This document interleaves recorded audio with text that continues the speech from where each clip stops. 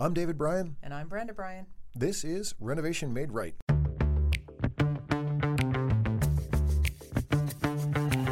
If you're considering a remodeling project now or sometime in the future, Renovation Made Right is your single source to help guide you through getting the project you want and an experience that you'll enjoy. Renovation Made Right tackles topics that range from how to select the right project and contractor, to tips on surviving the remodeling process, to best practices for kitchen and bath design. We have over 30 years of experience in the industry and are owners of the well-established design-build remodeling company Black Dog Builders in Salem and Nashua, New Hampshire. We're sitting down with industry professionals to tap into their experiences and insights so we can equip you with the tools you need to make your own project a success. So, welcome back to another episode of Renovation Made Right. I am Brenda Bryan. And I am David Bryan. And we are here today to talk about what we did on our summer vacation. So we took a little hiatus, and then during that hiatus, we've been away, and we are still very much in the times of COVID, right? And so yes, today, we're recording today, August 28th, maybe, right? Mm-hmm. 28th, yep. Yep. And so, you know, it's funny, the COVID situation, I think, we're going to talk about this in a separate show, but the COVID situation has certainly had a big impact on our business, in the construction business. But I think it's had an impact just on everyone in general in terms of how people are spending their time. And, you know, there's effectively less things to do, right? Right. Yeah. It's not like we're taking vacations across the country or going to visit family. There's a lot of not been going to visit family. I have folks who live in Maine and New York, and I don't feel safe visiting them because right. they're elderly and have some health conditions, and so we're not seeing them. So what do you do with your time? Right. And we are fortunate to have a place in the vineyard that we spend a lot of time in the summer. And we almost always, a part of our summer is almost always having friends and family with us. Yep. So the house is never empty. There's always stuff going on. And because we always have friends and family visiting us, we always have activities to do. And right. we always are going places and doing things. And I just need to clarify for people who might be listening to this from far away, because I hear we have people from Europe tuning in. I don't understand it, but we're talking about Martha's Vineyard, which is a small don't understand the appeal? Island off the coast of Massachusetts. Yes. What? Yeah, I really don't. But anyway, Dave's family grew up there over many generations in the summer, so that's where we have a house. And we spend a lot of time there in the summer, and it is quite lovely. But yes, we haven't been able to entertain anybody, which has kind of been nice. Come on. Just going to say that. No, it So there were times. It has been kind of nice. There were times over the course of the summer where we both kind of looked at each other like, "Wow, we're in the middle of a pandemic and we're having a really nice summer. It feels kind of weird." Yeah, it does. It felt kind of guilty about it. Felt almost actually. wrong. Yeah, right? It did. Yep. But one of the things, so we ended up doing a bunch of DIY projects. Now, obviously, we're both professionals. Brenda's a professional designer. I'm a professional contractor and carpenter. And so, you know, we maybe bring some different skills to bear than the average DIY person. However, right. This is not something we typically would have carved out this much time to do. And we actually had a couple of different motivations. So this year, we built a pretty large shed, detached shed on our home. And there were a couple motivations. I'd been wanting a shed for years. You've been talking about it for years. Yeah, because our garage is stuffed, and when we go to put our Jeep inside the garage, you can't barely get around anything. So, and I like to do projects anyway, and I like to be able to use the garage as a workshop, and it's always a mess. It never works, right? So, I've been wanting to do this for a while. And I've said for years, oh God, we don't need that. Exactly. But you were right. Yeah. I'm going to give that to you. Wow, Meryl, you got this down? You got that down? Yeah, Can you just make a marker on the tape for when that was? You heard that? What the time was? And Dave can play it back to himself every once in a while, just to remind himself. I'm going to put it on a loop. You were right. You were right. You were right. That feels really good. And so the other motivation behind wanting to do this project was, we have 4 kids and bikes. Yeah. And Well, not just that, but I mean, no, I was going to say that we had, one of our kids already had a job lined up. The other of our kids didn't have a job lined up, and we really weren't particularly sure what the hiring environment was going to be like this summer. We were thinking, maybe super tough for, and these kids are 15 and a half and 16 and a half.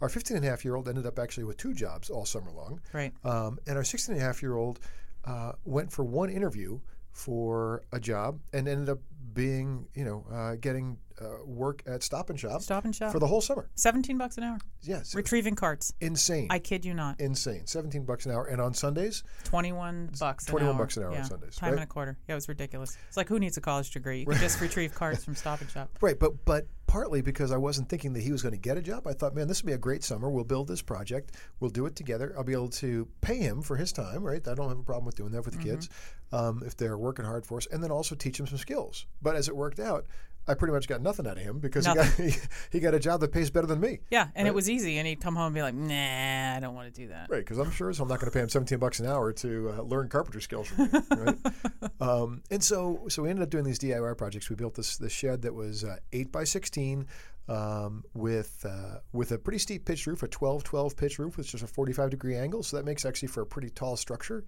And it's backed right up against the house. And if you're familiar with the Cape area down that part of Massachusetts, a lot of the houses are white cedar shingles, and so we shingled the exterior of the building. And, that was me. Yeah, and Brenda was the shingler. I was, and I did not have that skill before. I will let you know that, and I acquired a new skill, so I can shingle. So when you leave me, because I don't tell you you're right enough, then I can take up work as a cedar shingler. You can take up work as a cedar shingler as long as all the work is under 8 feet off the ground. Yeah, because I have a fear of heights, so I did make Dave do everything. Yeah. So let's be real about that, right? You're willing to go up about 8 feet, and after that, I was me. Right? So, but you're right. If we can find it, if we no. It was more than 8 feet because I don't mind standing like 3 feet off the ground on staging, or even 4 feet off the ground. But I'm not 8 feet off the ground because that's when you fall and break your ankle. If you can work in a subdivision, I could go up to like 12 feet. So if you worked in a subdivision that was nothing but ranches, I would be like but so. But beyond that, you're kind of screwed. Yeah. Right. Okay. So good point. Don't leave me. And so I'm not going to tell you you're right anymore, but just don't leave me. Fair enough. Right. So I actually had a lot of fun. It was a hot summer to be swinging a hammer. Gruesome. Yeah. And so so keeping hydrated was an important thing. But I had a lot of fun getting it built. And then in the end, we are going to share pictures, by the way. Yep, Meryl's going to post some pictures, and in the end, as we got to the finish, so because it was a steep pitch roof, it had a large gable end. Right, the gable end is the open end of the building where you can kind of see the triangle part, and had a large gable end. So we decided to do a little artwork in that gable end, which I had not done before. Shingle art. I don't know if people have seen this. It's really cool, where it's sort of this 3D design that's woven into the shingles, and I always looked at that like there'd been other houses that we walked past and go like, oh, that's so cool. Look at that swordfish. Look at that starfish. Look at that, like just ducks, whatever. Yeah, or really cool even stuff. Sometimes just cool patterns too. Right. Yeah, like you talk about old Victorian homes. They're like some really cool shingle patterns that they incorporate in. But especially when you get into some of the more detailed shingle art, I thought, how you can't. I'm just boggled thinking about it, like how you make these images sort of appear. It's not easy, and it's very complicated. Yeah, we found a picture of a striped bass that we thought was pretty cool, and then I was thinking about, all right, how am I going to do this, and how can we make this work? And I was like, this is a head scratcher, right? Because I'd never done anything like it before. And I said to Brenda at one point in time, I said, I don't think I'm actually smart enough to do this. And she's like, yeah, you're probably not. I was like, hey, wait a minute. We're definitely I was like, no, I think it's going to be too hard. Right. And he was like, well, now I have to do it. Right. Exactly. So you completely manipulated me. I didn't. I really did. I just really didn't think you could do it. Well, and so we'll show you some pictures of how that turned out. That worked out pretty slick. I'm pretty proud of that. It looks awesome. It required a lot of swearing. There was a little bit of profanity. Yeah, and if it was just down to me, I would have burnt the whole thing in a pile. Yeah, you're not the most patient person. I'm not very patient at all. No. But I don't think we're unique, and in fact, I know we're not unique because a lot of folks have been doing the same thing, right? And like I said in another show, we're going to talk about those folks who have been thinking the same way, but they're not DIYers, and so they're talking. So that's creating significant shift in the buying habits in the remodeling industry. And so we're going to talk about that maybe after the show. We'll talk about that in the next show. But so we did that as a project, and then you had already lined up another project. I did, and it's because we opened a tile showroom, and well, I'm sorry, I'm a girl and a designer, and I go into a tile showroom and I go, ooh, ah. And I close the tile showroom. Yeah, no, I'm having fun. And so I've been wanting actually tile on that backsplash in that house for a while. It just had like a wooden backsplash, and it was getting dirty and not looking all that great. So this year I was like, this is the year. I'm going to tile the backsplash. I'm going to do it myself, and I'm going to put under cabinet lighting in. Which is a big game changer. Oh, so awesome. Right. So I'm very excited about both those things, and I did both of them. You helped me minimally on the lighting just to get me started. Yeah. I helped you actually a little bit on redoing the sill around the window. Yep. So that it worked better for the tile. And then I barely gave you like a little primer in how to do the lighting, and you did everything, including the wiring and hiding all the lighting and stuff. You did that all yourself. I was blown away. I was really impressed. Yeah, thank you. Yeah. And then, of course, my friend YouTube taught me how to lay out the tile. So I very deliberately chose a tile that was ceramic. There was no glass. There was no stone. So I didn't have to buy a tile saw or rent a tile saw because, frankly, that frightens me. Like big blades spinning around scares me. So I didn't want to have to go there. So I wanted a tile that I could just do the score and snap tools, which is like you can buy one for $40 at Home Depot, one of those tools, and a tile nipper, and it worked out great.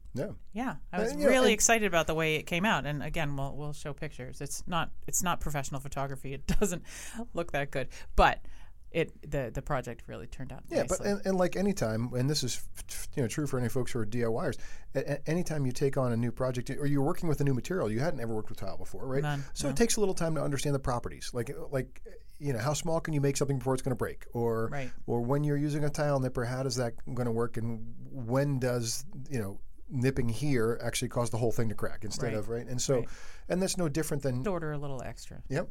And I used a little extra. Right. But there are a few mistakes. But consequently, you weren't stressing because you were smart enough to say, "Hey, I'm gonna have maybe a little more waste because it's your first one." Right. Right. One of the things I do want to share for anybody who's thinking about DIY, especially a tile backsplash, because it's a relatively inexpensive but pretty big impact, visually big impact thing, right? Yep. And not only visually, actually, there's another the practical side of it too is it's now a much more cleanable surface. Cleanable, yep. Right. We had a pretty attractive looking cherry backsplash, but over the course of time, if water built up between the stone and the cherry, it would, even though it had been siliconed, it would it's wick water and turn black, right?